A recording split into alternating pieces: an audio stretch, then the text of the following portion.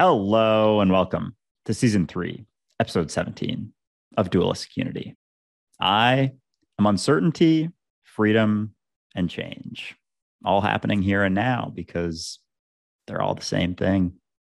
And I am not the person that started this podcast. I'm not even the person that started talking 2 seconds ago, because we're always changing. We are what we are in the moment. We are the experience. We are not necessarily the form that experience seems to be having.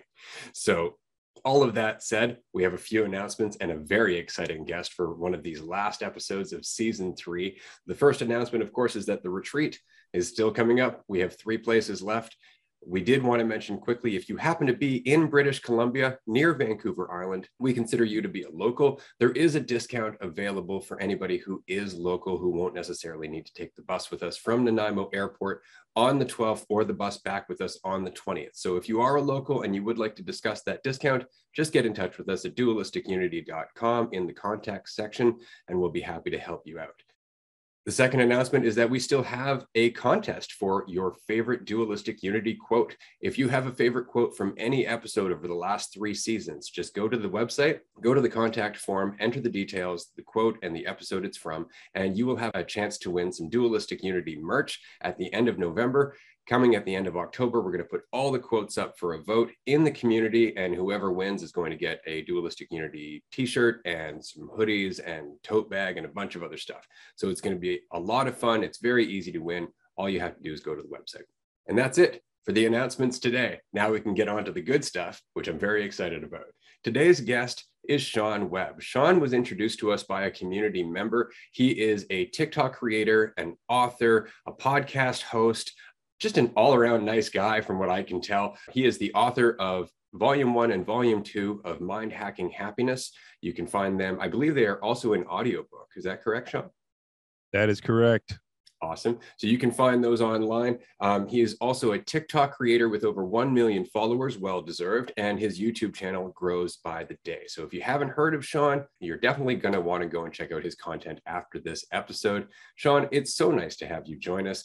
If you could just tell everybody a little bit about yourself. As I said earlier, there's a lot and it's all very interesting, but if you could just give us a Cole's Notes on the epic journey that you've been on and why you continue along it. Sure. So I would consider myself, I guess, a mind researcher.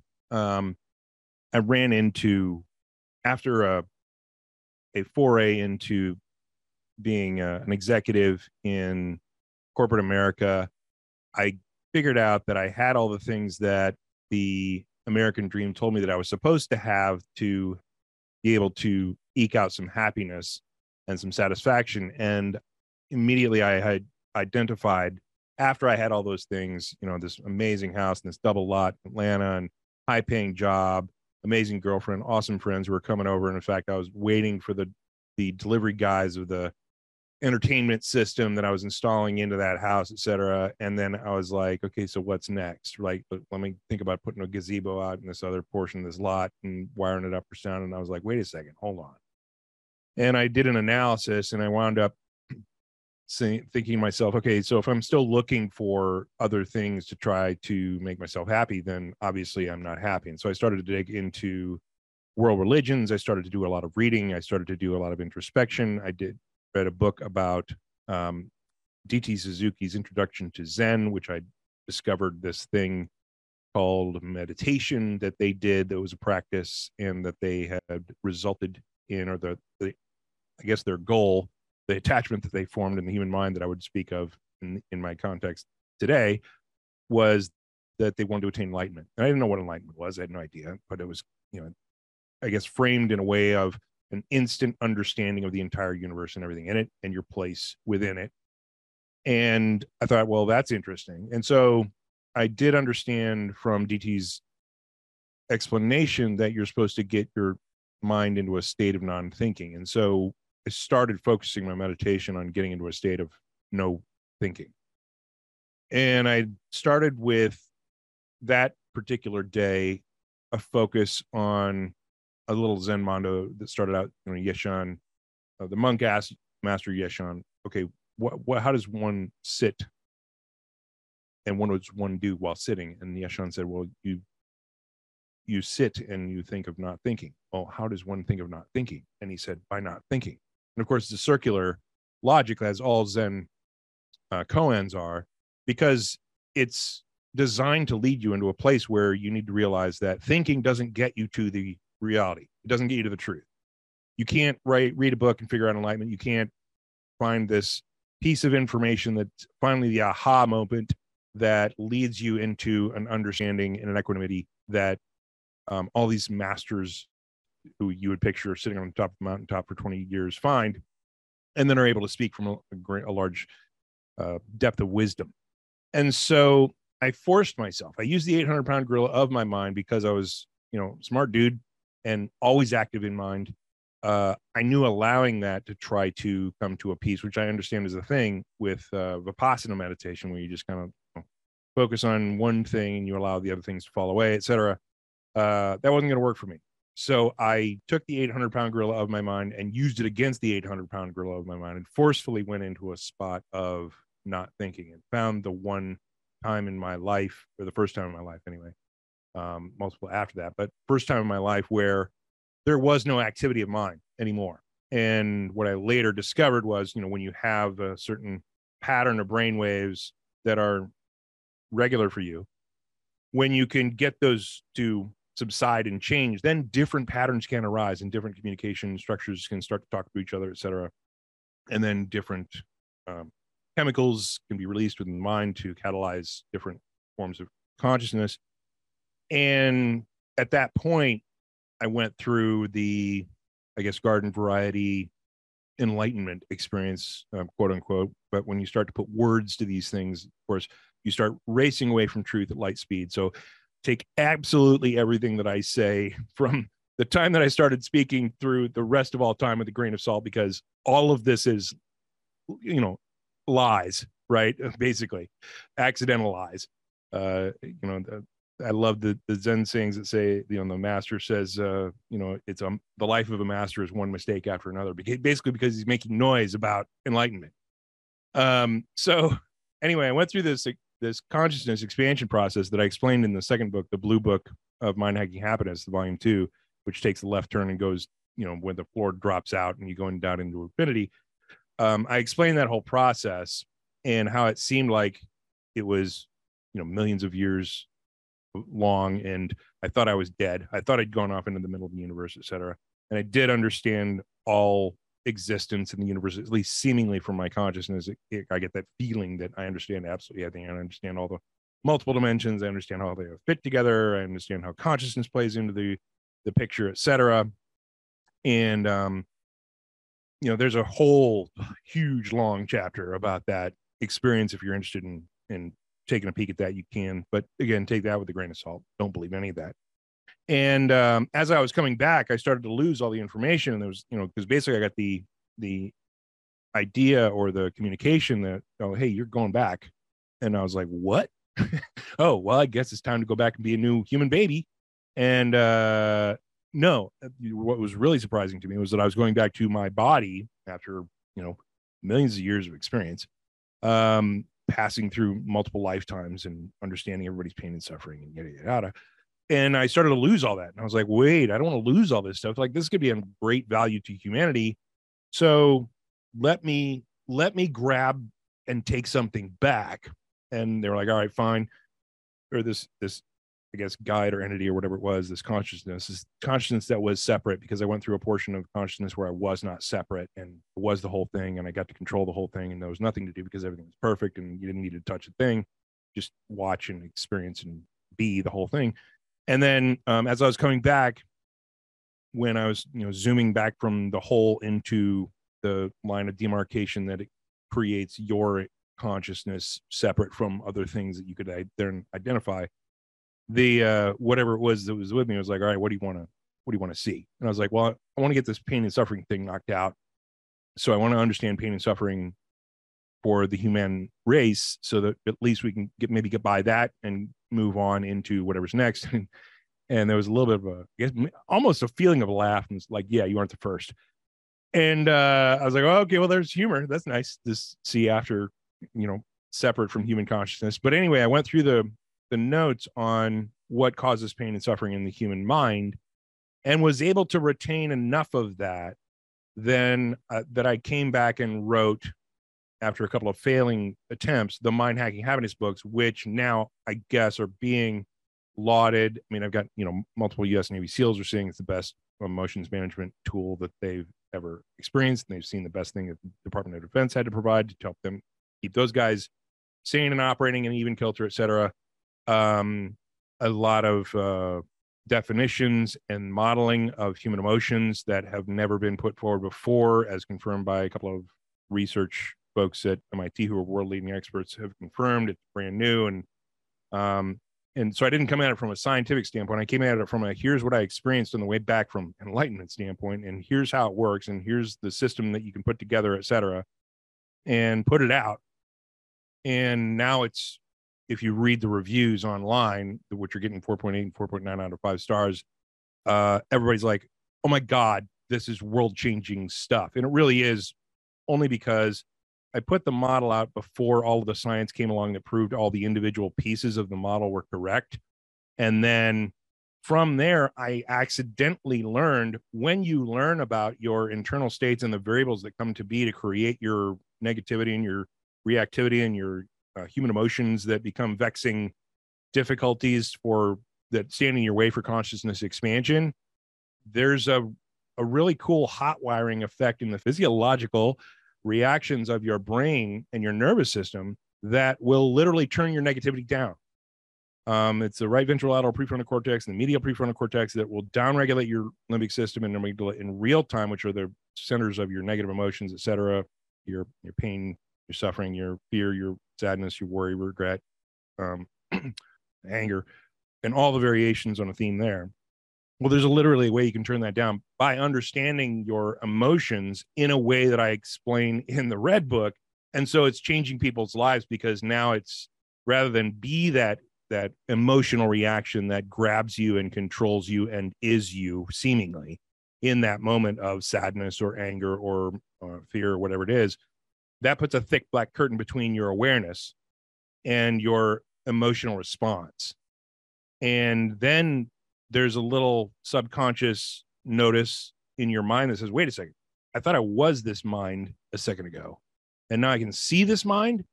And so now there's an expansion of self experience that occurs, kind of on the order of an expansion experience, but it's one that's cognitively initiated. It's one where you say, wait a second, I was this mind a second ago, but now I am this mind and the awareness of the mind to be able to watch the mind. So now I'm expanding out a little bit.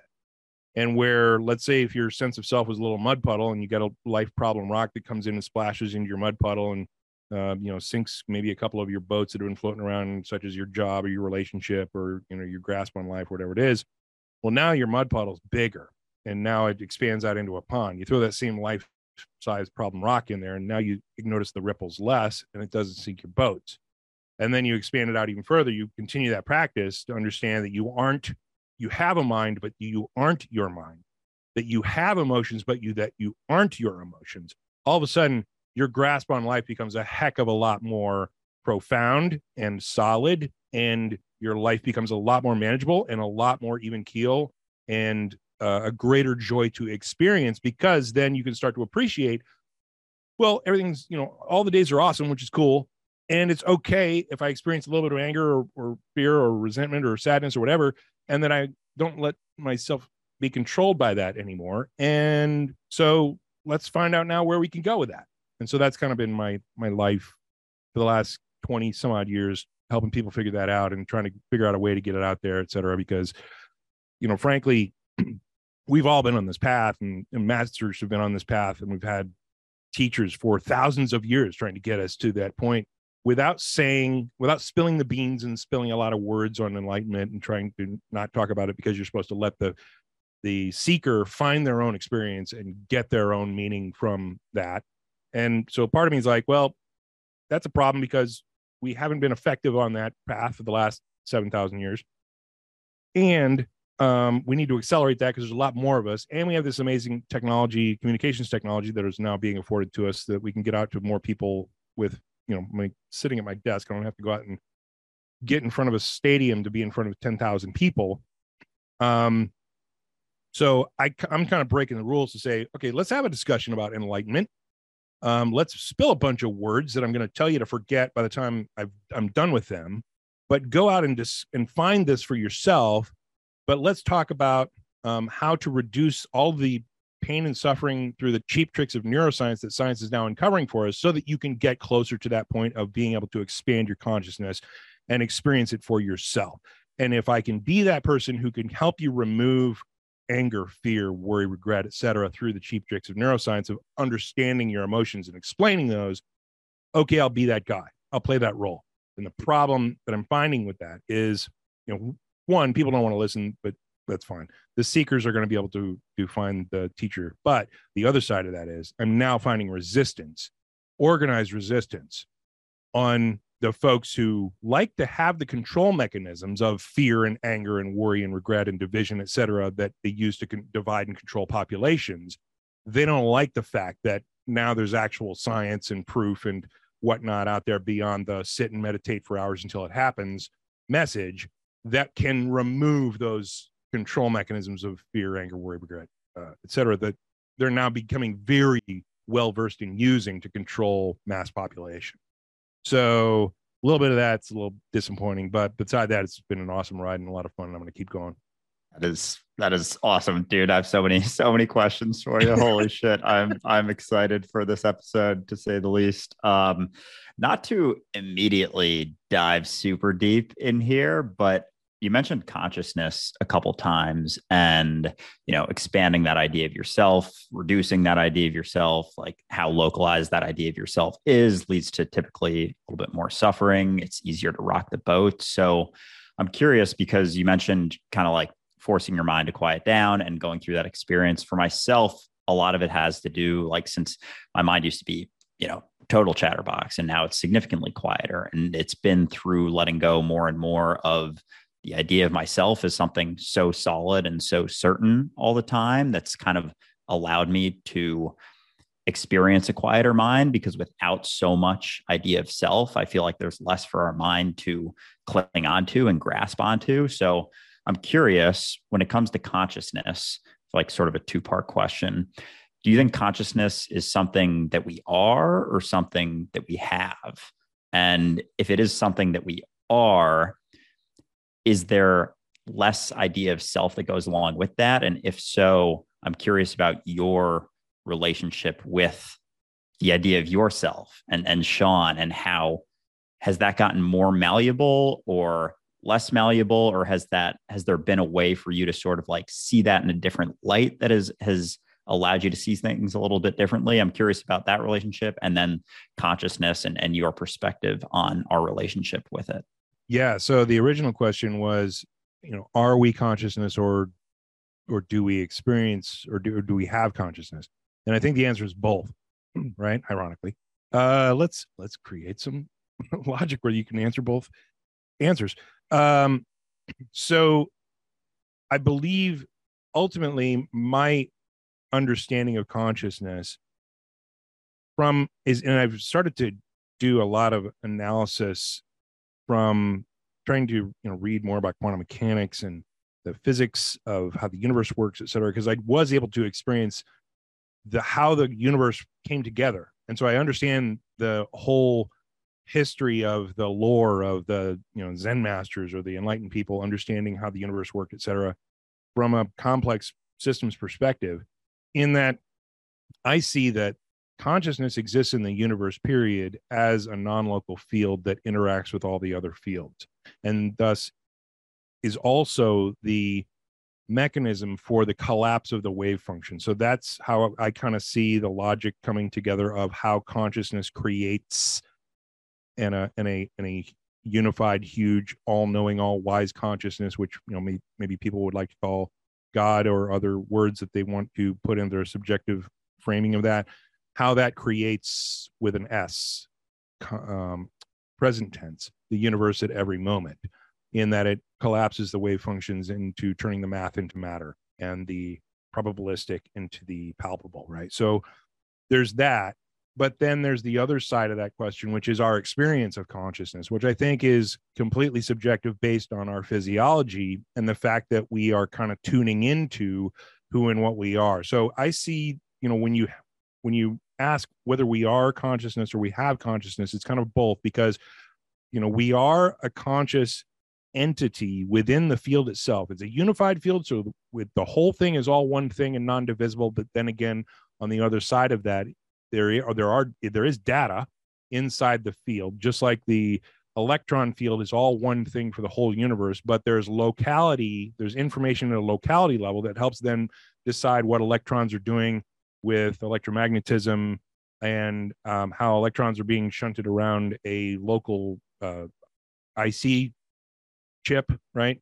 Integrated circuit, and making electronics run here on the planet, right? There's a non-local field that's one thing throughout the entire universe, but then there's a local representation and a local activity of that field based on what's going on with the other fields and interactions in physics, et cetera. I kind of see the consciousness as the same thing, in that there's one thing in the entire universe that is all one separate deal, which is consciousness.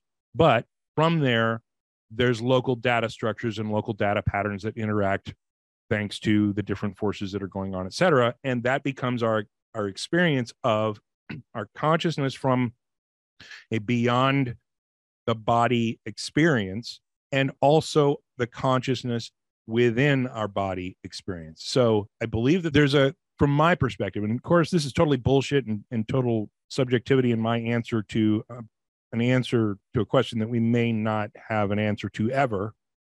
However, I kind of see it as, there's the one whole thing, but then there's the local data patterns. And the local data patterns can be our experience of the consciousness that exists throughout the universe and is all one thing and is connected to the whole thing. So if we want to, we can certainly go up and through and be the whole thing.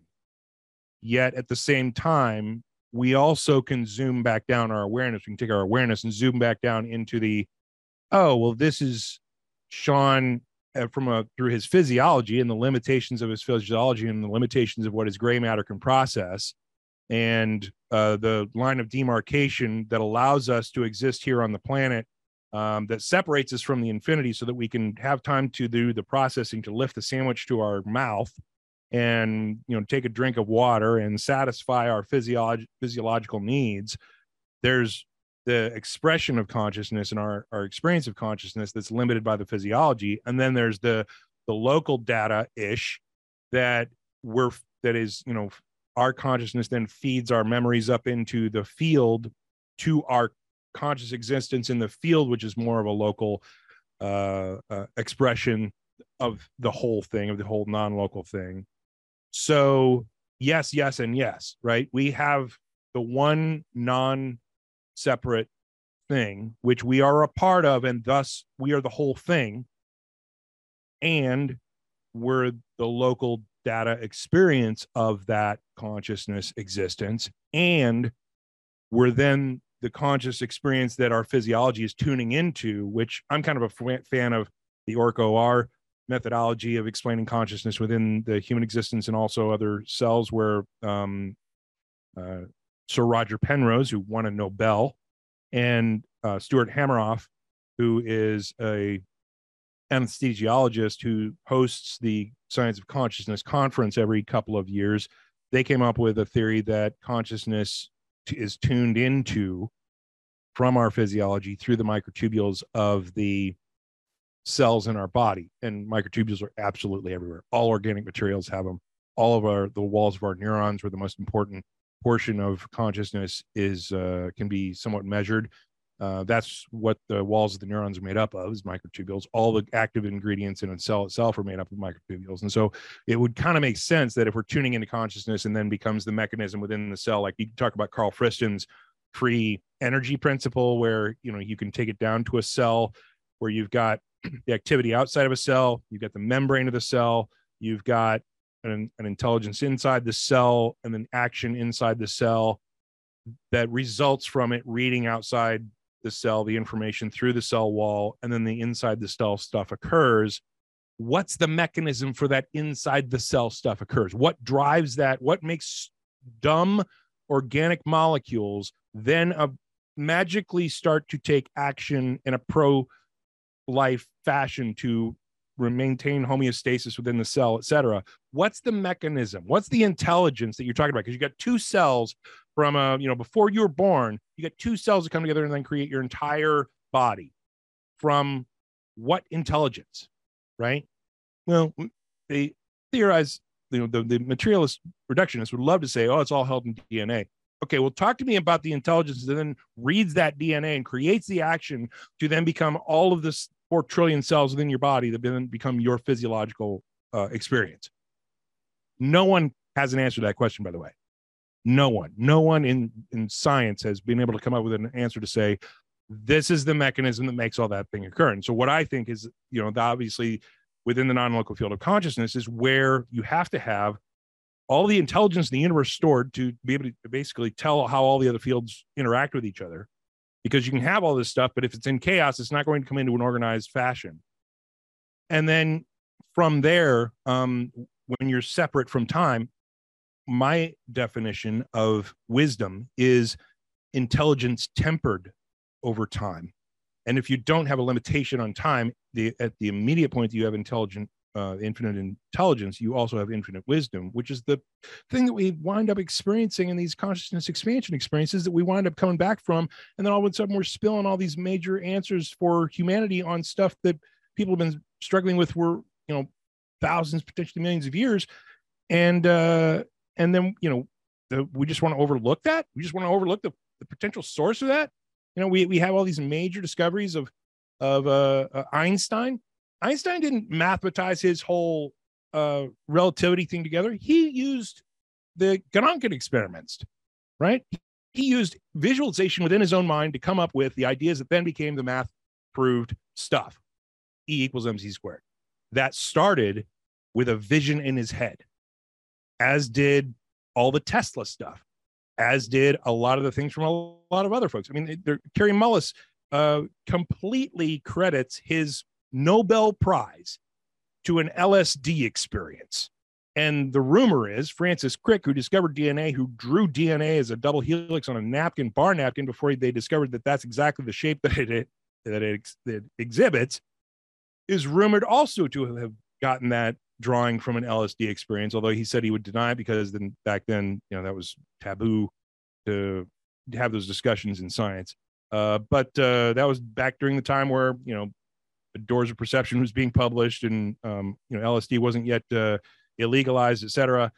You have all of these amazing discoveries that are coming to us that are defining science and our existence, coming from these experiences of consciousness. And then we just kind of wipe over the fact that, oh, well, that came from our imagination, our creativity or whatever.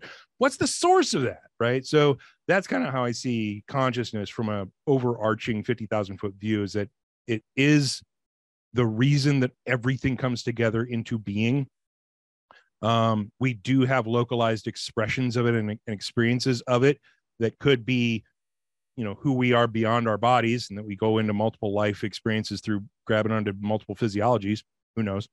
And then we have our own physiological expression of that in our personal life experience, et cetera, that does not then quit when our body quits. So all of that makes sense. And as a last little note, I think maybe that might be the linchpin of having a number of fields that are supposedly infinite. And yet you have this universe, the 3D universe, that doesn't necessarily have to be infinite. It's only going to collapse the subset of wave functions within those fields, because in an infinite 3D universe, you would have to have an infinite amount of energy. And anytime you put an infinity signal in any one of your equations, all the scientists will say, well, you broke it.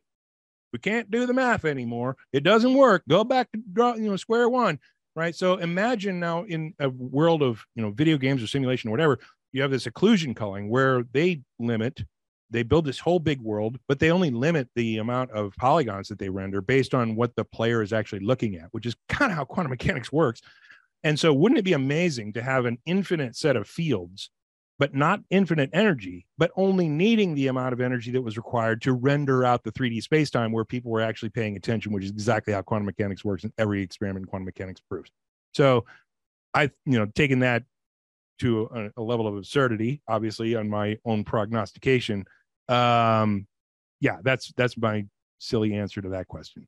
That is not a silly answer at all. I want to say from the start that I respect how careful you are about betraying the truth, because as Krishnamurti said, the messenger is always a traitor. And that's very much true, because you can't describe something dualistically that is unifying.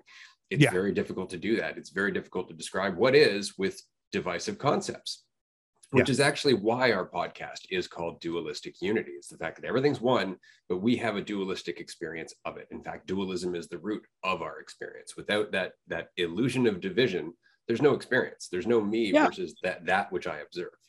Well, the one thing that every bit of science in the universe needs is a difference in potential, meaning that there's going to be something different from where you are that you can then interact with from your perspective, from your position, or all of the science doesn't work, right? Yeah, nothing works, period. There's nothing to do. Like, there's no me separate from you. There's no duality whatsoever unless you have that comparison engine, which is what we call our brain, right? But what I appreciate from your perspective, because I understand that you're like, I kind of went into a silly answer there, but I consider myself absolutely crazy. Like, I look at things from the almost purely subjective. You're describing the physical universe. To me, we're living in a dream of our universal awareness, that the deeper you look into the details of the dream, the more details you're going to see. The farther you look into the universe, the more universe you're going to find, because we're the ones that keep creating it as we go. And I thought that the recent Nobel Prize for Physics was really interesting in terms of quantum entanglement, because they were talking about how it's not information that's passing from one place to another. It's instant. Right. There's no transfer of information in the same way that our awareness and our physical reality isn't transferring information. They're instant. They're entangled, right? One is the other. It's just that we experience it as being different. So I find it really, really interesting. I was wondering, have you ever run across a paper by a guy named J.K. Grandy, Neurogenetics and Human Consciousness? No, I haven't. And by the way, John, so put in that for a second. I just want to comment. John Clauser bought me multiple beers one night at the Berkeley Yacht Club, where he has two sailboats, and we discussed all kinds of cool stuff. I have it on. I'm looking at the file right now that I have that 4-hour conversation recorded. I'm going through it right now. I'm like, oh, he won the Nobel Prize. Maybe I should listen to that thing again.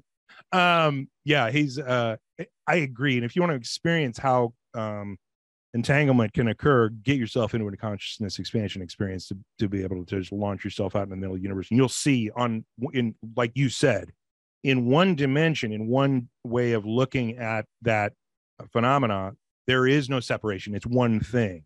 And it's our illusion that we're seeing this 3D space-time thing, that there's a separation in 3D space-time of the two particles that can then be considered entangled. It's not. It's just a different representation in two different places in 3D space-time of the same one thing. You're right on that. So back to the paper, which I'm not familiar with, by the way. So please expand on that. It's an interesting paper. Basically, he was making the point that DNA shows evidence of awareness. It's aware of itself, it's aware of its reality, and it's aware of what it needs to do to adapt to its reality. And it's an interesting paper. And it goes back to what you were saying. It's just another reflection of our awareness. But I wanted to get into something, because I know in one of your videos, you had described a disease of the mind. And we're talking about this perceived separation between the observed and the observer. And I think it's exacerbated by this disease of the mind, by what Andrew was referring to as our identity, as our self-image, because it's not just that we perceive a difference. Now we're taking ownership. Now we're creating a narrative of that difference, of exactly how separate we are from everything, and all the justification for all of that. Would you say, and I want to get a little bit more into your equations of emotion and things like that, but would you say that in just addressing the disease of the mind, because you were saying earlier that we can't describe consciousness, or we can't describe enlightenment, and that's very true. We can't describe enlightenment because there is no enlightenment, but we can describe conflict, we can describe confusion, or there was a great book called Ishmael, where he said, I can't teach you about freedom, but I can teach you about captivity. And in doing that, you can have an insight about freedom. And I would say that's exactly what you're attempting to do in your descriptions. You're trying to say, like, look, there are mechanisms that work against us that are making it more and more difficult to see what is clearly. And if we weren't so absorbed in these illusions, if we weren't so absorbed in this teeter-totter that we're not aware is happening, right, we would actually be able to see the full field of vision. We would actually be able to see what is happening around us, and immediately our intelligence would come into play. Is that a good summary, would you say? That's exactly right. Excellent. I don't want to add any more words. That's fantastic. So here's my next question, because this is, again, because I'm on the opposite side in terms of being more towards the subjectivity. Would you say that we have just as likely a chance of cracking that barrier, cracking that division with our mind through technology as we do through just subjective awareness? Would you say that our subjective awareness, which is the awareness of the universe, could break all bounds, has the possibility of actually making this reality more dreamlike, of breaking those barriers of what we call physics? That's a really good question. Because that brings into question, what is our experience of consciousness through our physiology, and where does that awareness go when it goes boundless? Is that being limited by our physiology in that moment, or does our physiology have the capability of delivering that experience simply by reaching out through, what could be the non-local field into the infinite? And I think, just as a hunch, I think maybe our experience of consciousness does, potentially leave the body limitation behind to be able to, because I had an experience of going out and understanding everything and experiencing, tons of millions of lives and yada, yada, yada, and being able to tap into the whole thing and the understanding of pain and suffering, et cetera. And then was only able to unpack a portion of that when I came back and was limited by my physiological gray matter and white matter capabilities, right? So there's a limitation of, like, the things that I understood, I wouldn't be able to explain it from a 3D space-time perspective in this body and in this existence. So then the question becomes, is there a technological bump with the ability to, use your awareness as that catalyst? Is there a way to maybe have a different type of catalyst? So then the question becomes, okay, so is there some type of technology or other way to bump you into that space? And then are you on the technology influence at that point, bumping your consciousness into that expanded space, or is that simply the catalyst of the same thing occurring from taking your awareness and then you accidentally stumbling into infinity, right? So that's a great question. I don't know the answer to that question. I would think that, ultimately it doesn't really matter. I mean, it's like having the argument, well, do you think Christianity's better to get to infinity, or do you think Taoism is better to get to infinity? And it's like, well, what the fuck does it matter, right? Sorry for cursing, but at the point, you're going to the same location, right? So what's it matter which map you use, as long as both of them are reasonably accurate to be able to lead you from where you are to where you want to wind up? And then when you wind up there, you experience what it is that your location has brought you to. It's not about the thing on the map. It's not about getting to the point B that you wind up wiping out of your understanding and existence at that point. Your experience of what you're having, what you're experiencing. Sorry for multiplexing on that word. That's what the whole thing's about, right? Leading you to that mountaintop where you can see that amazing sunset. The amazing sunset and your experience of it is the thing, right? That's the reason that you do all the work to climb the path that's, you got to cut through, or whatever it is, that the one path, the one map might lead you from one direction, and another map might need another person to from another direction up to the same point where you can both experience the same exact thing. I'm not sure. I would love to have more maps, certainly, because I think some of the maps are misleading and can lead people astray and tell you they're going to the same place and then take you to something totally different. But I don't know is probably the best answer to that question. But I'm super interested to find out. Right? I just want to say that's a great answer in general. I think my only concern in regards to technology is that however we get to the top of the mountain is great, but then if we build a gondola, and so now people aren't necessarily doing the work to get to that mountaintop, they're not necessarily going through the process. I'll give you an example. I had a friend years ago who figured out, or he discovered Dan Winter. I don't know if you've ever heard of Dan Winter, but he's done a lot of work in terms of fractals and heartbeat and biofeedback, stuff like that. And so he bought this thing called the Bliss Tuner, which is basically just a glorified biofeedback machine. And he's like, I'm going to use this until I become enlightened. I'm going to use this to get past all of my stuff and basically just raise my awareness. And I cackled to myself. I'm like, this isn't going to be pretty. Like, once you're done, you're going to come back down. Like, you're going to end up back in your shit. That's how this goes. You're just going to end up with a few more tools. And sure, that's what happened. That's exactly what happened. Is he used the technology. It got into this ultra high state that he didn't have the wherewithal or the wisdom or experience to maintain. Yeah. And he crashed hard and ended up in depression for like the next 2 months as a result. And so I think that's my only concern in terms of technology, is that it's kind of like the idea of superpowers. Oh, we can have superpowers. I've met a lot of people where I'm very glad they don't have the ability to have superpowers. Like, I've walked down a street at night, afraid of nothing that was real, and thought to myself, I'm really glad I can't create that out of nothing. Because if I did, I'd be walking through a nightmare, because I don't have that control. I don't have that clarity, right? And so I think that's my only concern, like with Elon Musk's chip that goes in the brain, things like that, the ability to just kind of advance yourself through this accelerator pad. It discounts wisdom and experience. Like you were saying, that when you had your moment of experience, when you had your clarity, you came back down and all you could do was distill it down to the most basic elements you could because of your physiology.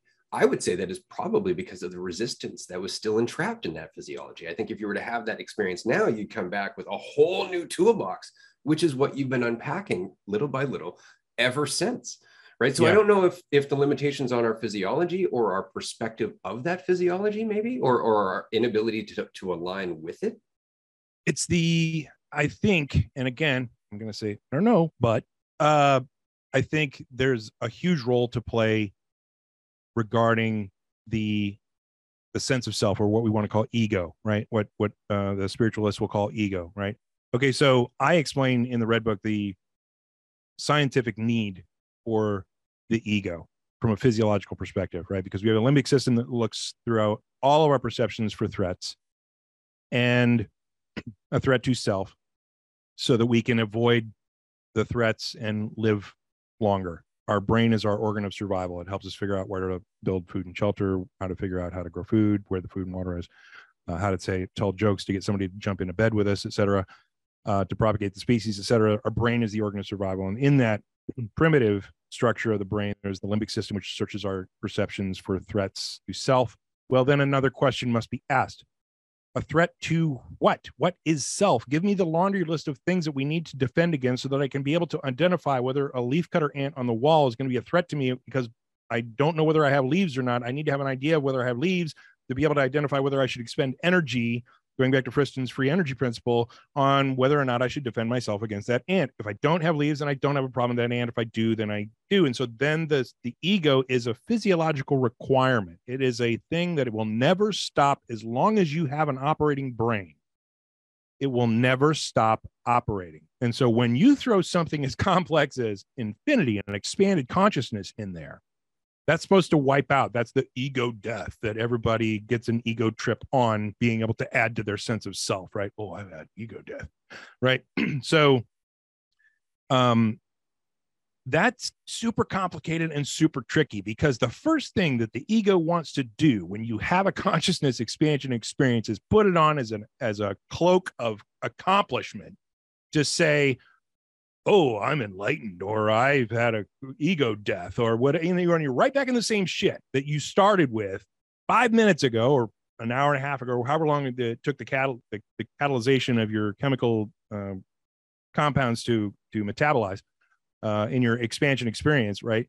That's the first thing that your ego does. And so it wants to muddy the waters. And because of, maybe you've had a lifetime full of, and everybody has, by the way, 99.999% of us all have been run by our ego, and the reactions of our ego, as explained by, I explain it as the equation of emotion, which is simply a representation of what happens in the physiology to create our negative emotions, et cetera, and our positive emotions as well. You have this thing's been running your life the whole time. And so you have this experience thing catalyzed by whatever, which I think the natural process is great, because even when you're talking about psychedelics, right, 5-MeO DMT doesn't get you there. I've experienced it, and it's amazing, and it's infinity, and it's the idea, but it's not enlightenment. I'll tell you right now. There is, I think, a natural process that is built within the wisdom of the physiology itself that helps deliver things in a timely fashion with the little components that you need. This goes back to an idea that I first heard from Deepak Chopra, where he's like, the pharmaceutical companies isolate the active component and strip all the wisdom out of the root and then bring you the chemical, and doesn't give you the rest of the stuff that comes with the root that may help the active chemical react in a pro-social, pro-positive, pro-health way. And so they're throwing a chemical at you, and they're not delivering any of the wisdom. I think there might be a natural process of consciousness expansion that delivers the wisdom within your physiology itself. And so any technology, I agree with you, any technology is going to be a subset of the wholesome path that millions of years of evolution have put in our laps, right? So I agree with you that using technology is going to be a subset and maybe not the greatest way of getting there. Using a psychedelic is going to be a subset and maybe not the greatest way of getting there. However, with that caveat, I would like to say it's better than nothing, right? So if we have those tools and the option is not to use them and live an entire life of being completely unaware and unawakened and yada, yada, yada, that might not be as good as getting a glimpse, right? Getting a hint that there's more out there, and then discovering other ways to expand that and get it into a deeper awareness, a deeper wellness. And so that's kind of been my position of, because I had a big thing. I had this whole enlightenment experience before I even experienced any psychedelics at all. And it wasn't until I met the Navy SEALs that I are now friends with, that we wound up going down to the Amazon, deep into the Amazon jungle with a couple of Navy SEALs. I'm going to tell that story in my next book, which is amazing, to do copious amounts of ayahuasca and 5-MeO and experience mushrooms and yada, yada. And so because I wanted to compare, I was like, okay, well, can psychedelics deliver this same type of expansion of consciousness experience that came through naturally through a meditative approach? And that answer for me was no. It might be yes for somebody else, but for me, it was no. But are the tools the ultimate end all be all? No. But are they going to be better than glomming onto your political party and your religion and just being spoon fed the information that says it's the answers that aren't really the answers, and then buying into this whole 3D illusion and being so wrapped up in it that you can't get out of it and get beyond it and push our evolution forward through an expansion of understanding that none of this shit is real? So is there a tool that can maybe push us a little farther than being there? Maybe that's useful. Maybe that's a positive thing if you can then find other ways to deliver some of the wisdom to say, look a little deeper. Breathe, go lay on the grass, get in connection with the earth, right? Be able to shut your brain down and see what happens, right? See if you can change the patterns in your gray matter that have been limiting you from this, this greater awareness throughout your entire life up until this moment. See if you can change those and see what arises within you to maybe give you some different insights, some better wisdom. So I don't know. It's more words. Agreed. Might as well see what can happen, right? For sure. Yeah. Well, I mean, that's kind of because here's the thing. You look out in the world, it's a dumpster fire, right? We're in a horrible situation. We have countries that are invading other countries, and now we're threatening nuclear war, and we're destroying the ability to deliver power to entire swaths of Europe based on trying to make it more difficult for somebody else because they have a different set of beliefs and a different set of mindful attachments that they've been handed based on their chunk of earth. We're in a horrible state, and we do definitely need an increased awareness and an expansion of consciousness experience for everyone. And if I had the power to do so without being killed or thrown into jail, I would dose the entire world with mushrooms, right? So do I believe that that's the end all be all way to get an expanded conscious awareness? No. And would I suggest that for people who are not ready for it? No. But do I think it would move us in the right direction? Yes. So, there's a big shade of gray discussion there. Yeah, absolutely. No, I'm with you. Based on conversations we've both had together, you're fucking spot on with that. They open the door, but they do not get you to walk through. You still got to do the work to get through. And yeah, loved what you said about ego death. It's one of the funniest statements people make. I had an ego death. Like, you just said I, so therefore you definitely didn't. And it's literally impossible to say I had an ego death without using your idea of yourself. And well, no, it's a miracle. It came back to life. It's right there with you. Right. There's no arguing that you could certainly have an ego death, right? That moment, it's gone, right? That whole thing of your identification of all the things that you identified with previously, that moment, it's dead. That moment, it's been removed, but it comes right back, right? Because it's a physiological requirement for the survival of a body, and it's going to operate. It's going to put back on that experience that you just had. Sorry, I didn't mean to interrupt, but yeah, I think that's funny. No, you're good. Yeah, I think it's hilarious. So with that, just to touch on, maybe we can move on from sense of self and this idea of suffering after this. But with the idea of self, then I've kind of come to an understanding that our idea of ourselves are pretty much the root of the suffering that we experience. And there is that sort of primitive self that we, actually do have needs for, basic needs like food, water, sustenance, even shelter to protect us from the elements and whatnot. But in our society, and especially, for most of our society, we have gone beyond just those basic needs. And, now when someone judges us for, something that they are probably going through in their own life and they are using us as a reflection, we feel bad because it's no longer just this basic idea of self, but it's this entire idea of self with, my opinions on this versus this, my allegiances, my religion, all of these things that I identify with beyond just those basic needs. Have you found in your research of the mind that this identity, these things that we hold on to and attach to, more or less do end up becoming the root of our suffering, or at least what causes us to have many of these internal, emotional, brain chemistry like reactions to reality? Yes. And there's scientific proof of it. So the basics of the equation of emotion are your expectation and a preference as compared to your perception, then create an emotional reaction. That's the basis of the equation of emotion. Your expectation and a preference comes from your identification of self. And it comes from those things that you attach to. Now, Jim Cohn at the University of Virginia was the first person, Antonio Damasio was the first person to come up with the self and the proto-self and the idea that even cells can have an idea of self. And that's how they create a homeostatic action. And then from there, you have multiple levels of self that come up into our reverse cascade up into our grand sense of self. Now, the grand sense of self can be represented, and I represented it as a circular attachment map, but basically there's a bunch of science behind it. So Antonio Damasio came up with the idea of the self, which was, okay, so it's our body, right? Our sense of self is our body. And then Jim Cohn at the University of Virginia proved that it wasn't just our body by getting people in an fMRI machine. And he ran through this multiple groups of people through 3 different phases of an experiment. And so he put them in the fMRI and he said, okay, I'm going to give you a flash of light in your little plastic glasses. And I'm going to wait a few seconds. And then I'm going to shock you on the ankle. And so what he was doing was watching for the sense of self to appear in the mind and for the fear response to register. And that's exactly what he got in the first run because he gave them the flash of light. He waited a few seconds and then he zapped their ankle and they were all in the fear anticipation of being zapped, right? Because that's a threat to self. It's an attack on self because of the physiology. So the second run, he brought in a stranger and he put him next to the person in the fMRI. And he said, okay, I'm going to take the ankle zapper off of you. So you're no longer a threat.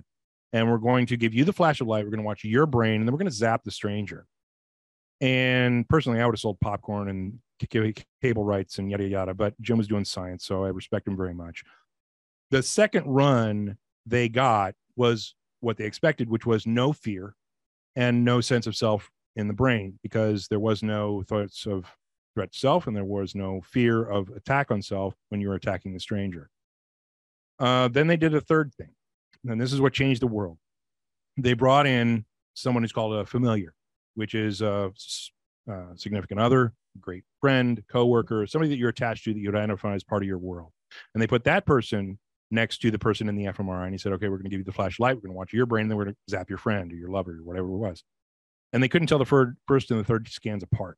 So from a brain's perspective, that person gets entirely written into our sense of self. It becomes a portion of who and what we are.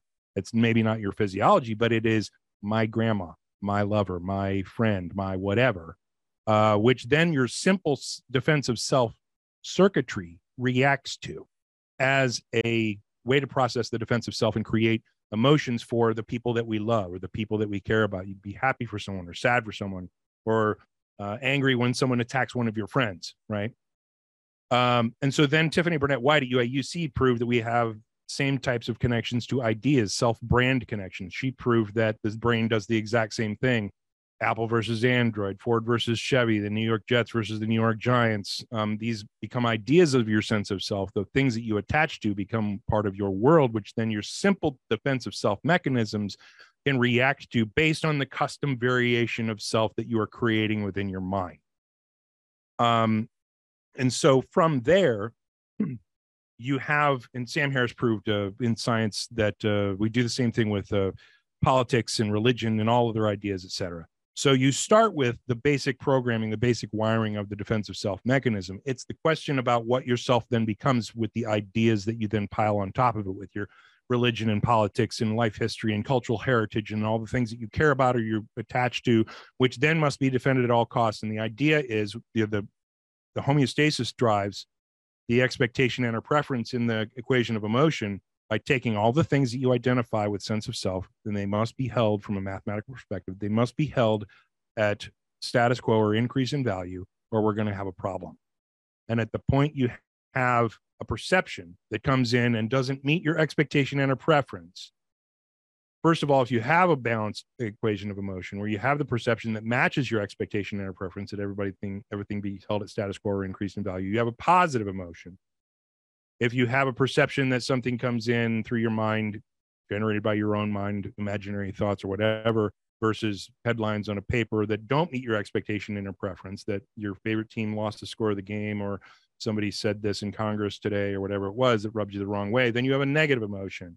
And it's that simple of a process to be able to take your sense of self over here, which is very quantifiable at this point, measure what your expectation and or preference is going to be, which is the work of David Eagleman and all standard neuroscience, your expectation building, versus your perception and appraisal process of what it is that you're looking at, experiencing, or seeing, and how that's a shifting one of these things positively or negatively. Then you have your emotional response. And if you take either one of these away, by the way, the expectation or preference, like you don't care who won the Super Bowl, you hear about the Super Bowl, you wind up with apathy. If you do care about who won the Super Bowl and you don't know who won the Super Bowl, you still have an apathy about that, or you have no emotional response because you don't know who won or lost the game. Like the whole thing works out great. And when you understand that whole process, you can turn it down, which is amazing. It becomes less of when you find that experience of being able to look at your sense of self from a distance, it becomes a very liberating thing to say, hey, wait, that's not me. I thought it was me 5 minutes ago, but now that I understand how the whole thing works, and I watch the thing go from soup to nuts on creating my anger in this very instance, wow, now it doesn't control me anymore. Now I can understand that I am the thing that can watch this thing, the observer, right? And so I think science proves your supposition in that, you can now track in an fMRI the physiological reaction to sense of self, and you can map the things that are on the sense of self, and you can now predict. And this is the thing that I was talking about last week. This is the thing we've got to be really careful of.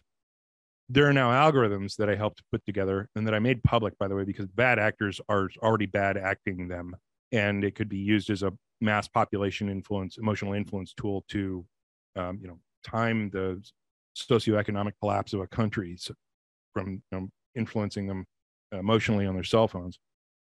We need to have a big discussion about that. But basically, you can predict a human emotion from a real human being based on what you know, just like we process it from a theory of mind perspective. Like somebody so well that how they'd react to a very specific piece of stimuli, a very specific piece of information, such as even if it's disinformation, you come in and lie and say the pet died, right? That's going to make somebody super sad based on what you know and how you process emotions in a subconscious level. being able to extrapolate how their mind works and what they're attached to, and whether or not their perception and appraisal process is going to be the same that the pet died. Maybe they've been waiting for the thing for years, and now they can go on vacation. Yay, the pet finally died, right?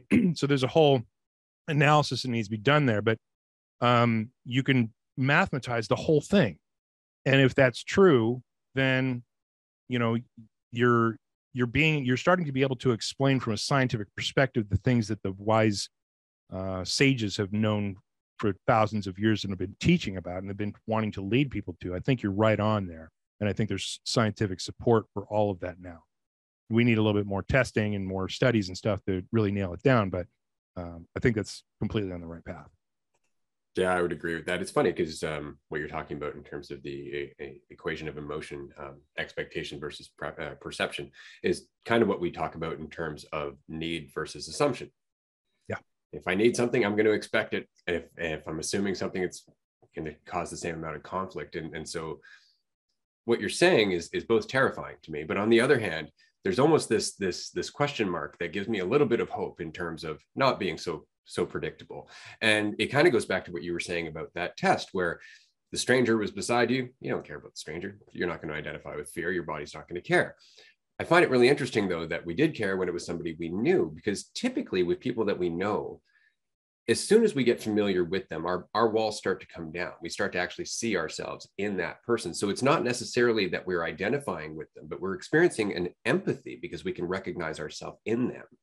And so I wonder if the reason that they didn't respond to the stranger was because of their ego, was because of the walls. This person's not important to me. And so all the walls maintained. Whereas the other people, they allowed themselves to feel that a bit more because those walls weren't there. And it makes me wonder about this. And this is really my big question. If that's the case, then we're always affecting everybody around us, in which case mushrooms, technology, those aren't the only accelerator pads. People like you are. People like you just wandering around the world, working on your own stuff, basically just challenging all of your assumptions and your needs and your expectations, are constantly raising your awareness level and thus affecting everybody around you. And the reason that's interesting to me is because I think that this ties into another subject that you often talk about, and I do want to get into it before we wrap up the episode here within the next 45 minutes or so, extraterrestrials, specifically extraterrestrial intelligence, because in a recent video you were saying, no wonder they don't come down here. We're all kind of nuts and dragging our knuckles around. And that's absolutely true. And I think that's exactly the point, is that we don't have the wherewithal to recognize that they're us, whereas they would know very clearly that all of this is connected. And I think that their technology or their awareness makes it possible for them to break the laws of physics, as we were talking about earlier, or at least use them in ways that we don't understand. I find that incredibly interesting. And I would love for you to talk a little bit about your own theories regarding extraterrestrials and whether or not you think we're going to actually start having contact with them in our lifetime. Yeah, I think that brings up a good point regarding high watermark, right?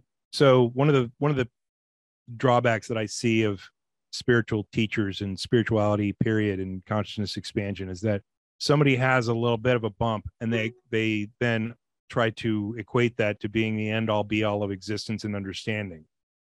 And that may not be true for the potential, right? It's like they've had an awakening, they understand, and they're trying to teach from that heightened awareness level. But then there's a whole bunch more above where they've experienced that exists that they don't understand exists because they haven't experienced it yet. And I think the same is true on intelligence level, that we're assuming a high watermark of intelligence in humanity that, you know, a video that I did, I actually compared us to Ewoks.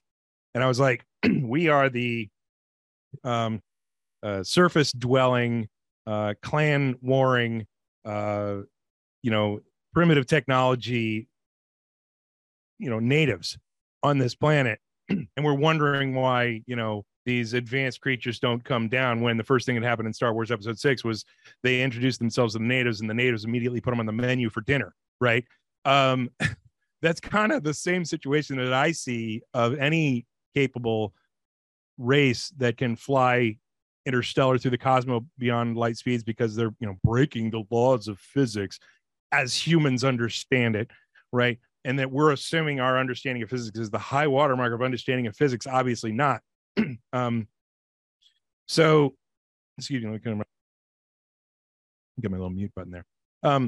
I do think, obviously from a mathematical perspective, it is guaranteed we are not the only species in the universe from the perspective of just the things we can see. So then it brings into the question of, okay, so are there other species within 3D space-time? Most likely.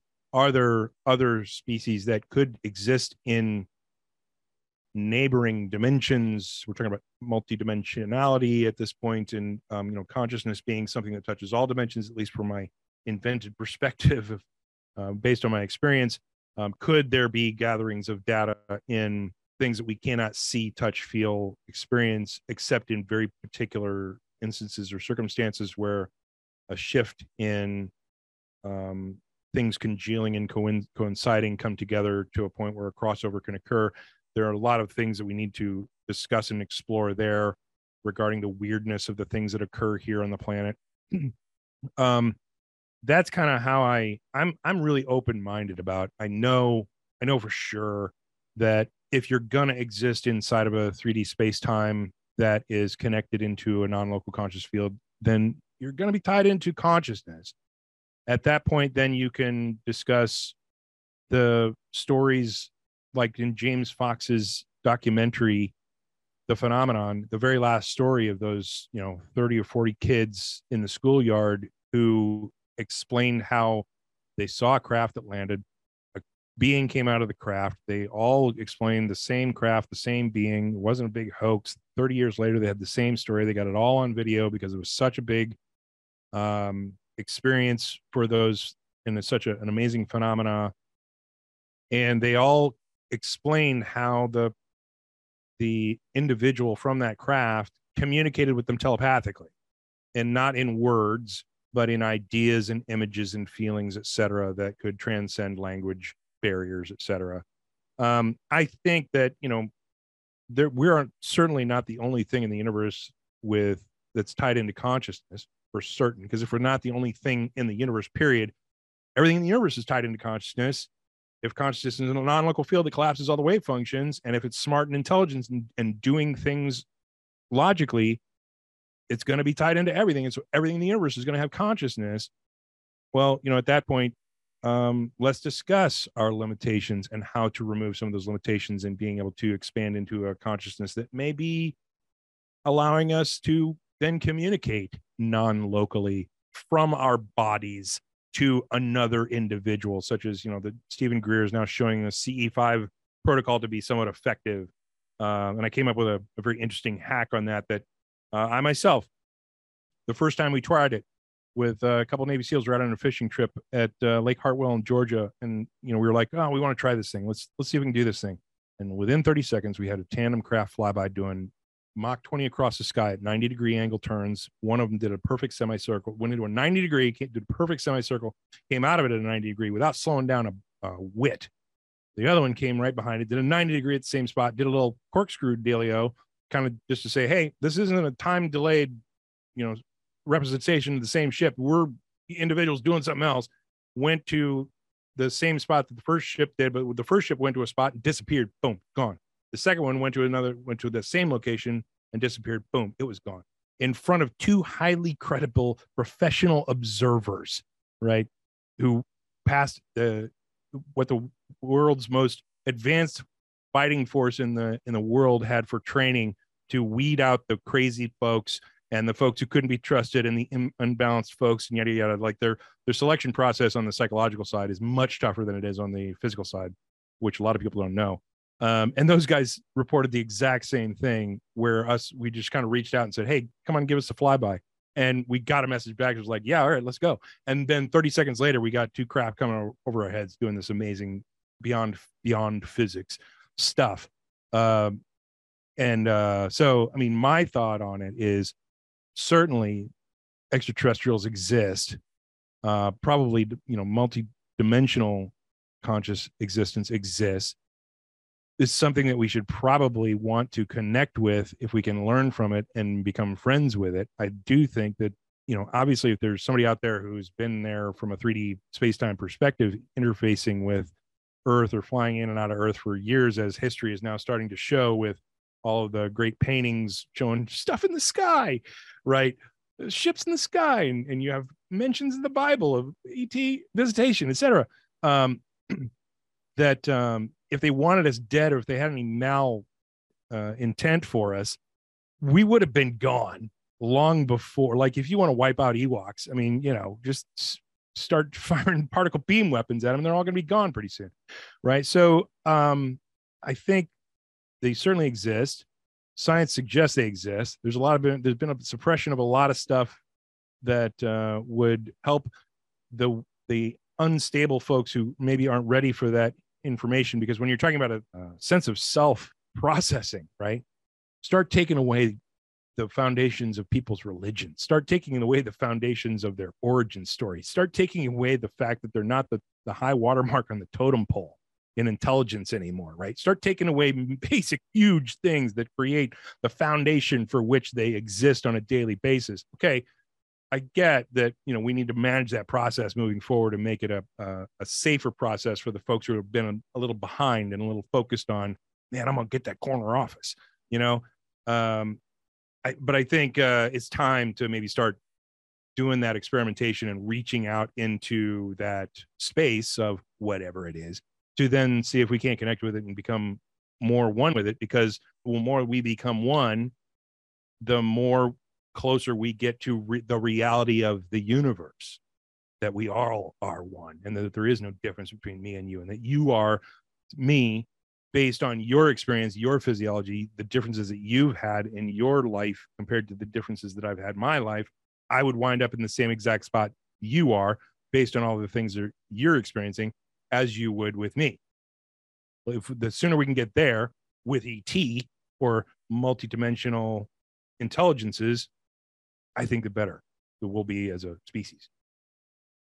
Absolutely. That was beautifully said, honestly. And here we are, people from a different country, we call them aliens, and we wonder why they don't want to touch down on Earth. But yeah, absolutely. I was going to get into how, from my perspective, recognizing unity is where it's got to be. And it's not even, we don't necessarily have to jump to the extraterrestrial, but just where we're at now. And as you mentioned, our current ceiling is striving for that corner office. Like, we have such a limited idea of human potential. It's insane. Like, we're right here, and it's barely getting off the ground here. And so with that, and with, recognizing unity and letting go of this concrete idea of self as something separate from reality, and maybe being able to experience more empathy and, that deeper intelligence versus knowledge. I'm curious, from your perspective and your experience, how you balance that with your, research and findings in day-to-day life, between recognizing, what Einstein experienced with kind of seeing things in his mind and that sort of tapping into that deeper intelligence, as opposed to, going outside and not quite looking as much within with knowledge-based approaches to learning. Obviously, there's always going to be a balance, but how have you found that to be in your case with some of your recognitions and insights? Do you find that more of it comes from within, from maybe that deeper intelligence that we all are, that's that localized, unified field of consciousness, or, more from the external? Well, a little bit of both, I guess, because in general, I just hold on loosely to everything, to quote 38 Special. I take absolutely everything that the world hands me with a huge salt shaker, to say all of this. First of all, this whole 3D space-time thing is an illusion anyway. So there's that of foundation of, this is an emergent property of the fields themselves, and it doesn't represent reality of what is beyond. In fact, Don Hoffman, if you want to read an amazing book, Donald Hoffman proved mathematically that nothing that survives looks at reality. The things that are designed to look at reality die off, and the things that are designed not to look at reality survive, which is amazing. So there's that. So everything I see coming in from the world, I take with a big salt shaker. And the other side of that is, even on the things that come from internal, right, from awareness or consciousness, I have to understand that those things can be tainted as well by the limitations of my physiology, right? It's not the consciousness itself that I'm really reading. It's my interpretation of the consciousness that comes through, and my ability to process the information that's coming from consciousness. So then I also put an asterisk on all the things that come internally. I trust those things more on a balance scale. Like if you're saying trust the things of the world or trust the things from inside, I say trust the things from the inside 100% of the time. But at the same time, I need to understand that my physiology, my limited gray matter, is going to have a huge effect on my interpretation of what may be truth that I then am muddying with my limitations of being able to understand and my inability to process all of the information that might be coming in that I'm only getting a portion of through my conscious existence as a human being. So the balance is pretty simple in that I don't believe most of it. I tried to live my life as I would like to be treated, because one of the things that before I had the awakening, when I identified, was almost every religion on the planet, in fact, I'm not sure there's an exception, has a portion of it that says, that's basically the golden rule: treat others as you would have yourself be treated. And I try to do that on a daily basis regarding my interactions with not just other humans, but, you know, animals and consciousnesses that may or may not form in 3D space-time. I try to have that open-hearted approach of, we're all here, we all exist, none of us is better than the other, and how would I prefer to be accepted or treated in that existence? And then that's what I'll try to reflect back to that person or that cat or that ant or whatever it is that I'm interacting with. And so, you know, from a deepening of awareness perspective, what I try to keep in mind is I'm going to be imperfect every moment of every day. And I'm going to be not working on good information every moment of every day, regardless of whether it comes from outside me or inside me. I do trust the inside me stuff more, but at the same time, I hold that at arm's length virtually by saying my processing of what I'm experiencing internally could be flawed. And so every moment I could be wrong. And I'll never just assume that I'm right, even though I take the actions that I assume I'm right, right? I'm out there on TikTok making videos, telling people how it is from my perspective, putting on the ego, right? I'm putting on that big old cloak and buttoning it up tight and wearing it like it's, you know, I got these fancy shirts that I wear. Like all of this is part of the big act. And I know it's a big act. Personally, I hold that act really loosely to be able to throw it off at the end of the day and say, that was all bullshit, right? But at the same time, I'll utilize it for fun, to be entertaining, and try to be that guy who does become that force in the world that helps people push towards an expansion of their awareness, and to get them be a little bit better of a human being every day, not for just humanity's sake, but for their personal sake, for their increase in wellness, and then ultimately for world peace. Because the point that we stop defending that whole thing that I explained earlier with the defensive self mechanism, we start identifying, and we make that transition from not caring about the stranger where we're laying in the fMRI to being as concerned for the stranger as ourselves, as lying in the fMRI and seeing themselves as another version of us. Like, I would love to be that person. So I put on the whole illusion and put on the cloak and do the act. But I hold it all super loosely, because it's like, first of all, this whole thing's an illusion. Second of all, you know, how can you take absolutely any of this seriously when you're not working from a basis of reality in general? And why would you take anything so seriously so as to cause harm or hold yourself higher than anyone else who's here with you based on that inaccurate information? It just seems silly to me. Yeah, absolutely. But I'm afraid, so I'm not necessarily worried about clarity or what makes sense. I just want to feel better, Sean. Just let me feel better, man. And that's exactly it. I like what you were saying there, that you kind of take everything with a grain of salt. Like for me, it's uncertainty. The interpretation is not the interpreted, to you know, kind of paraphrase Krishnamurti's "the description's not the described." So no matter what it is that's coming through internally or externally, I love how you use the air quotes for both of those, by the way. It's whatever it is. I've already been changed. I've said previously that my intuition doesn't have a voice. I'm already doing it. If I'm thinking about it, that's where I'm getting in the way. That's the distortion, right? So it's more or less just about surrender. As always, I find it so funny how it's been the same message forever, because it's been the same awareness saying it forever to itself forever. Right. And so it's so interesting how we are process. That's all we are. We are process, and we are perfect in our imperfection, because without imperfection, there would be no process. There would be nothing, right? There would be no experience of there would be no hero's journey. There'd be nothing. Right. And so I enjoy the fact that you exist, Sean. I'm very excited about the fact that you exist, because you're doing it for yourself. And we've talked about this previously on the podcast. One has to take selfishness straight out the other side until you recognize that everybody's you. Being selfish is taking care of everything, right? Which is the exact opposite of what we consider to be selfishness. But when you realize that stranger is you, in the same way that you're me and Andrew's me, and we all identify as me, we're all me, right? Then all of a sudden we can feel for everybody as if they are us, because they are. And it's not a belief. It's a recognition. It can't be a belief, because then that's the ego again. Yes. Tat Vamasi, right? I am that, right? That's ultimately where everything winds up, is that your awareness is, I am that thing which I am viewing. I am that thing which I am observing, that I perceive as different. I am that thing. I am the thing that I am judging.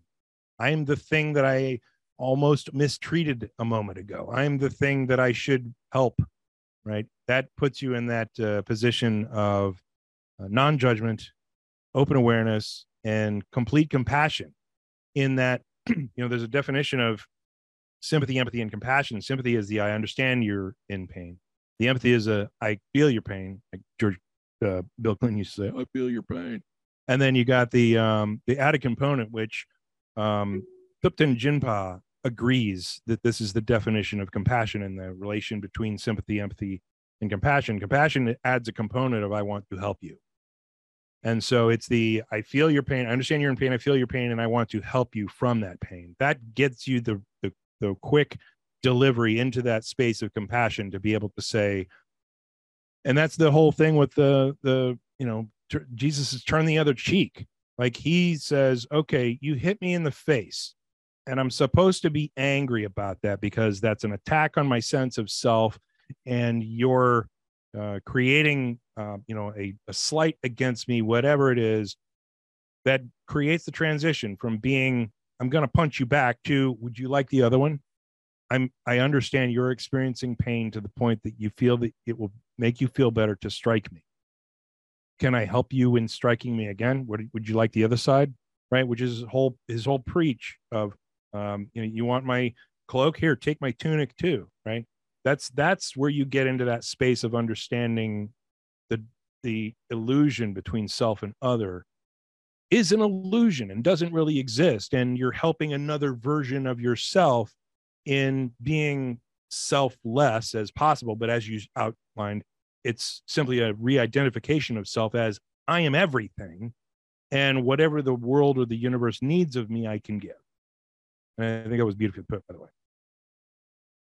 Absolutely. I'm loving this conversation that we got to this point. I think, we've touched on a lot of stuff so far. I do have a couple questions on other topics for you, Sean. And I'm curious, you talk a lot about those, the powers that be, maybe behind the curtain. We don't have to get into too many details with it, but with that, a big aspect of that is our monetary system and the Fed and the controlling people behind all of that. And so I'm curious of your perspective. We've talked about it many times on this podcast related to crypto and Bitcoin. If you have thoughts on that, if you see it as a path away from the governmental strong grasp and control that the Fed currently has and the global monetary system behind it.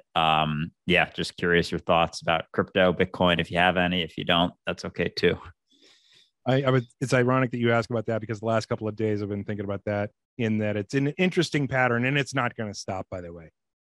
So you get these individuals who, for whatever reason, they put together a monetary trade token called Bitcoin. And then we have a bunch of variations on Bitcoin.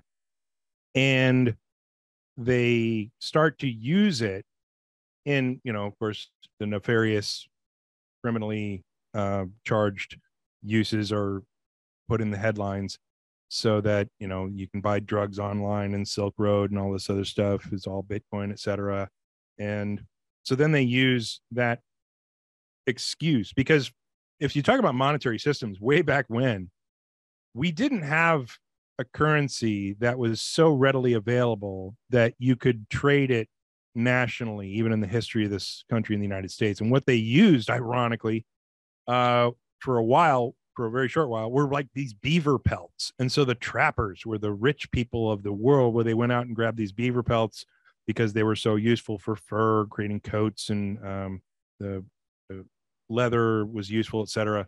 And so you'd trade a number of beaver pelts for a bit of corn, and then you'd trade the beaver pelts for whatever else you needed for the wood that you wanted to build your new farmhouse out in the middle of Oklahoma or whatever. And so from there, then the creation of money and coin currency replaced that eventually as a service to the citizenry, to be able to give them something that they didn't have to carry around a bunch of corn and then hand out to trade to get wheat or to get whatever it is that they needed to build their life. And so we've had a government-backed controlled system for trade that was a service to the people. But beyond that, beyond their creation of this currency, you're pretty much free to trade other things. In fact, there are things that are still being used by the folks who want to avoid taxes today. People trade diamonds, and you hear about the diamonds in the soles of her shoes and that type of thing. You hear about art, where these things aren't tracked from a monetary currency perspective, and people use these as stores of value to where they can't be tracked, and they're easy to carry hundreds of thousands of dollars in diamonds in your pocket without having to declare them when you fly internationally, et cetera. So the store of wealth and the transfer of wealth through these different other means has always been a freedom that we've had. And yet now that we create this amazing technological thing that wasn't created by the government, but created by outside sources, the first thing the government wants to do is come in and take it over. In that we don't any longer have the freedom of deciding that money isn't going to be our store of value and isn't going to be our trading commodity or trading utility. So you create something that the people in power can't manage anymore, and the first thing they want to do is regulate it for the good of society, of course, so that fraud doesn't happen, so that we can protect the meek and those who are would be taken advantage of. We need to, all of the laws that we put in place to ensure that thievery doesn't happen and fraud doesn't happen, yada yada yada.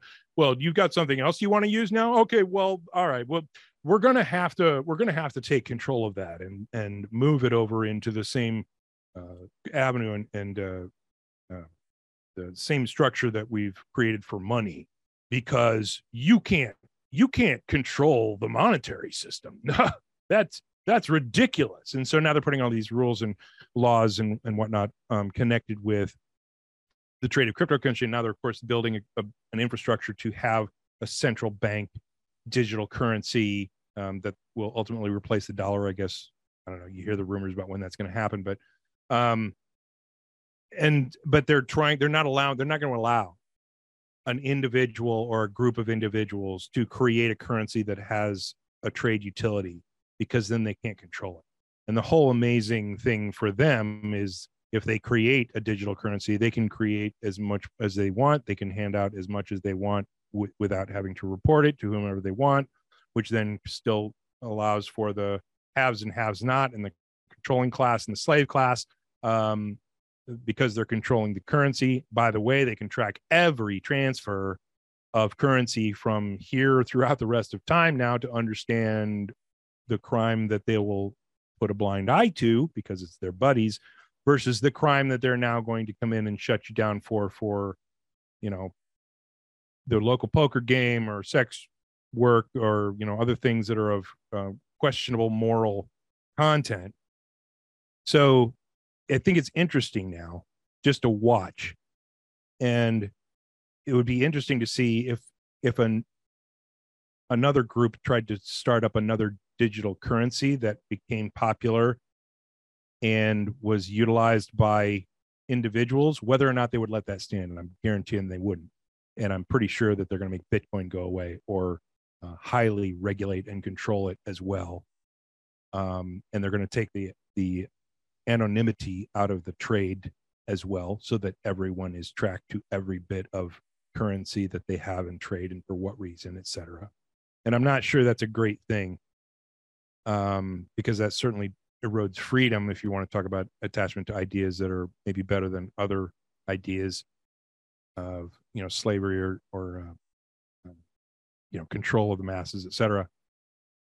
It's interesting to see how this is going to play out and how they're going to make it happen, because, you know, the powerful are going to certainly try to usurp the power of the powerless and keep them down. And that's, of course, going to include the ability to control monetary systems and trade. So I know how it's going to end, unfortunately. I'm interested to find out how they make it get there, and whether or not anyone will ever have enough power to be able to rise up to say, no more, and what a different type of trade might be in that system. But that's the kind of the thoughts that I've been having the last couple of days. So I don't know what you guys have talked about at all, but I just think it's kind of interesting how you try to replace a system that's corrupt, and then they come in and say, okay, we're going to take that from you too, and we're going to corrupt it. Yeah, it's funny because, I mean, I think it was back in 2010, 2011, Ron Paul created the Liberty Dollar. Same thing. U.S. government came in, shut that down, started arresting people who even had them. And it's because there's so much invested in the dollar bills that we use. They're all bills of exchange. So they're all, whether you realize it or not, agreement to work within the system and agreement to be under their jurisdiction. As soon as you're using their contracts, their bills of exchange, you are agreeing to be under their jurisdiction. So they want you to continue to use their money, because that's you saying, yes, please reign over me, right? And they don't want us to trade otherwise. And this is why it's funny here in Canada, because I live in Canada. I don't know if the IRS does the same thing, but if we do trade anything that's not money, they actually tell you need to declare what the monetary value of that trade was, so we can tax you on it, because we're going to do that. That's going to happen. Absolutely. So I think what's interesting about Bitcoin, I think you're right. Like, I've been waiting since it came out for the government to squash it. The fact that they didn't kind of keeps me entertained. Like, it's continuing to go, because it's kind of a battle between people who want their freedom and want their value and want to do their own thing, versus the system, which is like, but you've always trusted us. Why don't you trust us now? Where are you going? Right. So I find that really interesting. And this is my theory, and I'm curious as to what you think about it, because I'm not a big fan of money. Straight up. I agree that there was some importance there in terms of trade, being able to monetize things, or being able to evaluate things, trading them back and forth. But as soon as it became about money, greed, corruption, the ability to create more money, all of the things that you just listed, that's always going to keep popping up. As long as we're egotistical, as long as we're afraid and we view each other as separate, we're always going to corrupt the system, regardless of how we evaluate it. And so I think we actually just have to evolve. And I'm wondering if Bitcoin or the entire concept of cryptocurrency, and not being able to mess with that system, regardless of how good it is, if it fails, is this going to be the final kick to the can? Is this going to be the thing that finally convinces us maybe money's not the way to go, in the same way that our recent experiment in democracy is kind of failing us as well? Yeah, it's going to be a really interesting. I think, you know, if I was going to do it, here's how I'd do it. I wouldn't take Bitcoin down, or Ethereum, or any of the cryptocurrencies that I didn't have control of originally. And I would certainly, I mean, I know these monetary institutions have invested heavily in some of the cryptocurrencies and the technology, and they may be readying a new technology to replace monetary utility. Here's how I'd do it. I'd let Bitcoin and Ethereum and some of the other things survive for a while, because that introduces the idea, and I would invest in some of those to create stability in the market and throw billions of dollars into the market and just let it sit there, so there wasn't a whole ton of volatility. I mean, there's some, but there's not a bunch. Overall, it's not like people are losing their life savings week to week in this system. And so there's now some trust building being assembled. So I'd let that survive until I was ready to introduce the new thing, which everyone would then adopt, because I would crush the dollar or whatever currency that exists that you're in. And I would say, okay, that's failed, but we need a brand new system. And at that point that everybody's panicking, there are bread lines, there's a food shortage, there's a question about survival. They're going to be ready to accept absolutely anything that you throw in front of them to get things back to normal. So what I would do is I'd let the existing system survive until we had a crisis, at which point I could then introduce the new system that everybody's going to be clamoring for at that point because they want everything to go back to normal. I worked for years and I have retirement. Now it's worth zero. How do we get that back? I need to feed my family next week. Right? So then I'd introduce the new system. Of course, everybody will immediately accept it. And then when I had the new system running and operating for a little while, then we say, okay, the bunch of headlines, the illegal activity connected with this is horrible for society. And then shut it down, illegalize it. Go in, grab everybody's big old Bitcoin farming operations, shut them down, make the existing cryptocurrencies illegal as use for tender, and completely like they did with the Paul experiment. Just say no, and we have the guns and you don't. So you want to argue? Go ahead. We'll shoot you. And then just, then you've got a system off and running that has been tested and normalized through innovation. And then you replace it with the thing that you can control and wipe out the thing that originally started it. That's what I'd do. I don't know if that's going to happen or not. That's the way I'd do it. I appreciate your thought process. Remind them why they need us, right? The famous V for Vendetta line. It's fascinating to see it. And so this take isn't, I'm not going to say that I'm pro or anti or anything, but it's interesting, like the evolution of things happening. And I am like pretty into Bitcoin and stuff, but this is kind of related to more so what you were saying about the patiently waiting for the overtaking. And there's so many things in process right now. One of them being, like gun laws, for example. And the Second Amendment was never created to protect people from each other. It was to protect the citizens from the government. So it's fascinating, just all of the things sort of in the mix of society right now. And I don't know, I'm a little bit concerned of where, like how far this is going to go and like where the end point is and like what's going to be placed on top. Like I think of, apocalyptic type, post-apocalyptic type TV shows where it's like government's control is like wandering the streets with guns, kind of like, Australia kind of experienced something like that during COVID a little bit. But it's interesting to see all of it at play. And we talk about this sometimes, like the balance of all of it, like as the governmental controls and the people who feel like they have all of this control clamp down more things in reality pop up. There's more discussions happening just like this all over the world. There's things like, psychedelics are almost sudden coming back to life to maybe be utilized, not as that, end point, but as a step in the way of recognizing, like you were saying earlier, give everyone fucking mushrooms.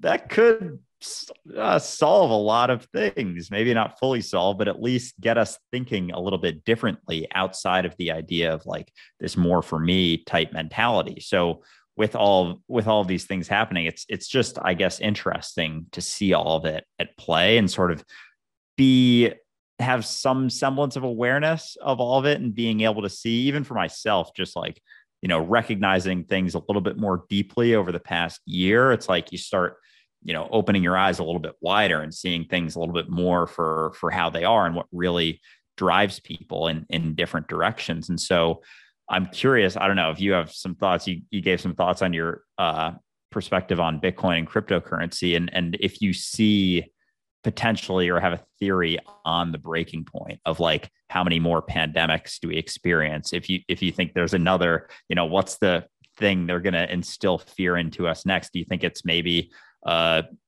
depression coming up? A lot of people are talking about that. I'm curious, I guess, just your take on current landscape, maybe next 5 years, next 10 years, where you see reality shaking out between, the very egoic type mentality versus, the conversations around unity that are starting to pop up more and more as well. Sure. I think there will always be those in power who want to remain in power for very egoic reasons, for the process of the ego in the mind dictating their actions. And so I don't think that's ever going to go away until we have some type of watershed moment of consciousness expansion globally. Could that be disclosure of an extraterrestrial existence? Possibly. I mean, Ronald Reagan even said something like, I wonder what the world would look like if we do one day discover that extraterrestrial intelligence exists, and how we would look upon each other differently from, different countries and different ethnicities and race, human race to human race variations. And I think, there's always going to be the bad actors who want to try to control everything from the top. Some people are going to delude themselves to say they're serving the greater good and serving the folks who aren't ready for whatever information that you're hiding from them, to make them safer, to coddle them and make them more comfortable. So I think there's always going to be kind of that problem that we're going to have to deal with, regardless of what mechanism they use in the short term and the long term. Is certainly going to be a question. I do think that there's the opportunity for individuals to sidestep that whole process by expanding their consciousness and getting into a deeper connection with the non-local consciousness field and communicating in a way that can't be circumvented.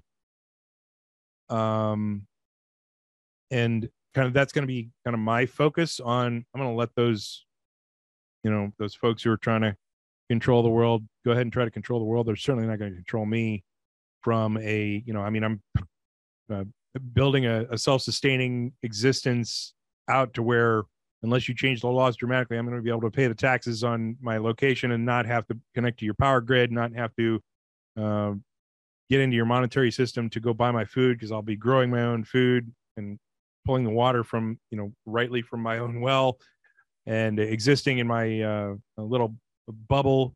And then if you want to cut off my communication technologies, I'll still be able to exist happily without your systems of control, which is awesome. And then if you allow me, I'll help teach others how to do the same. I'm kind of focused on the expanding consciousness thing, to reach out and learn to commune with my neighbors that I maybe haven't met before, or that we haven't really connected with on a regular basis before, and sidestep the control mechanism that way, because that's going to be the ultimate control opportunity, right? Is to control the relationship between the people who live here and the people who live maybe other places.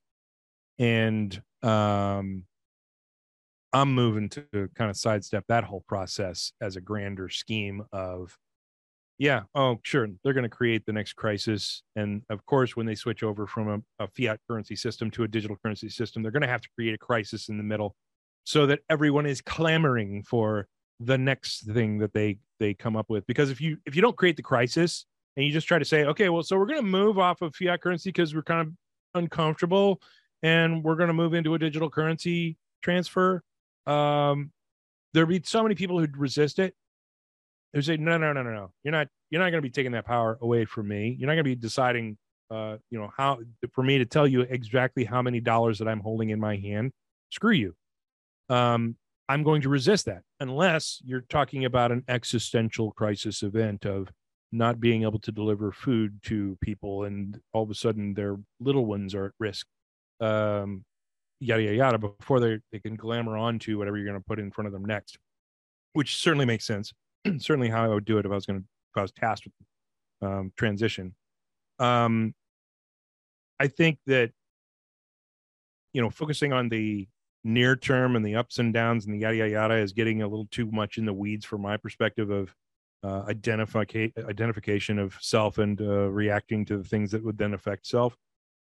And from a personal perspective, I'm going to focus on expanding consciousness and making new connections into places that I haven't made connections into historically.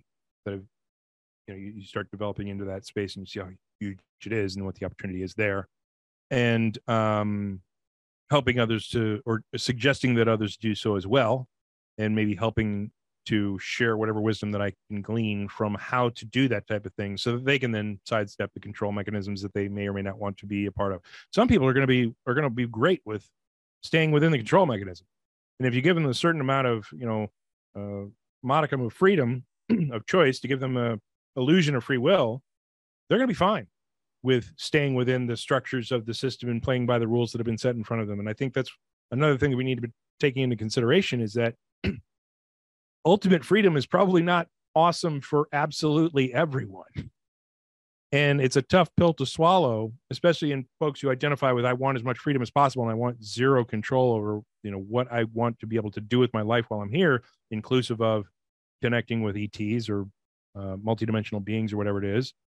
I think we need to identify that they're going to be a subset of folks who are going to be great with the system and maybe exist happier and better and higher wellness within the system. But I also think we certainly need to push people and educate people towards there's an alternative.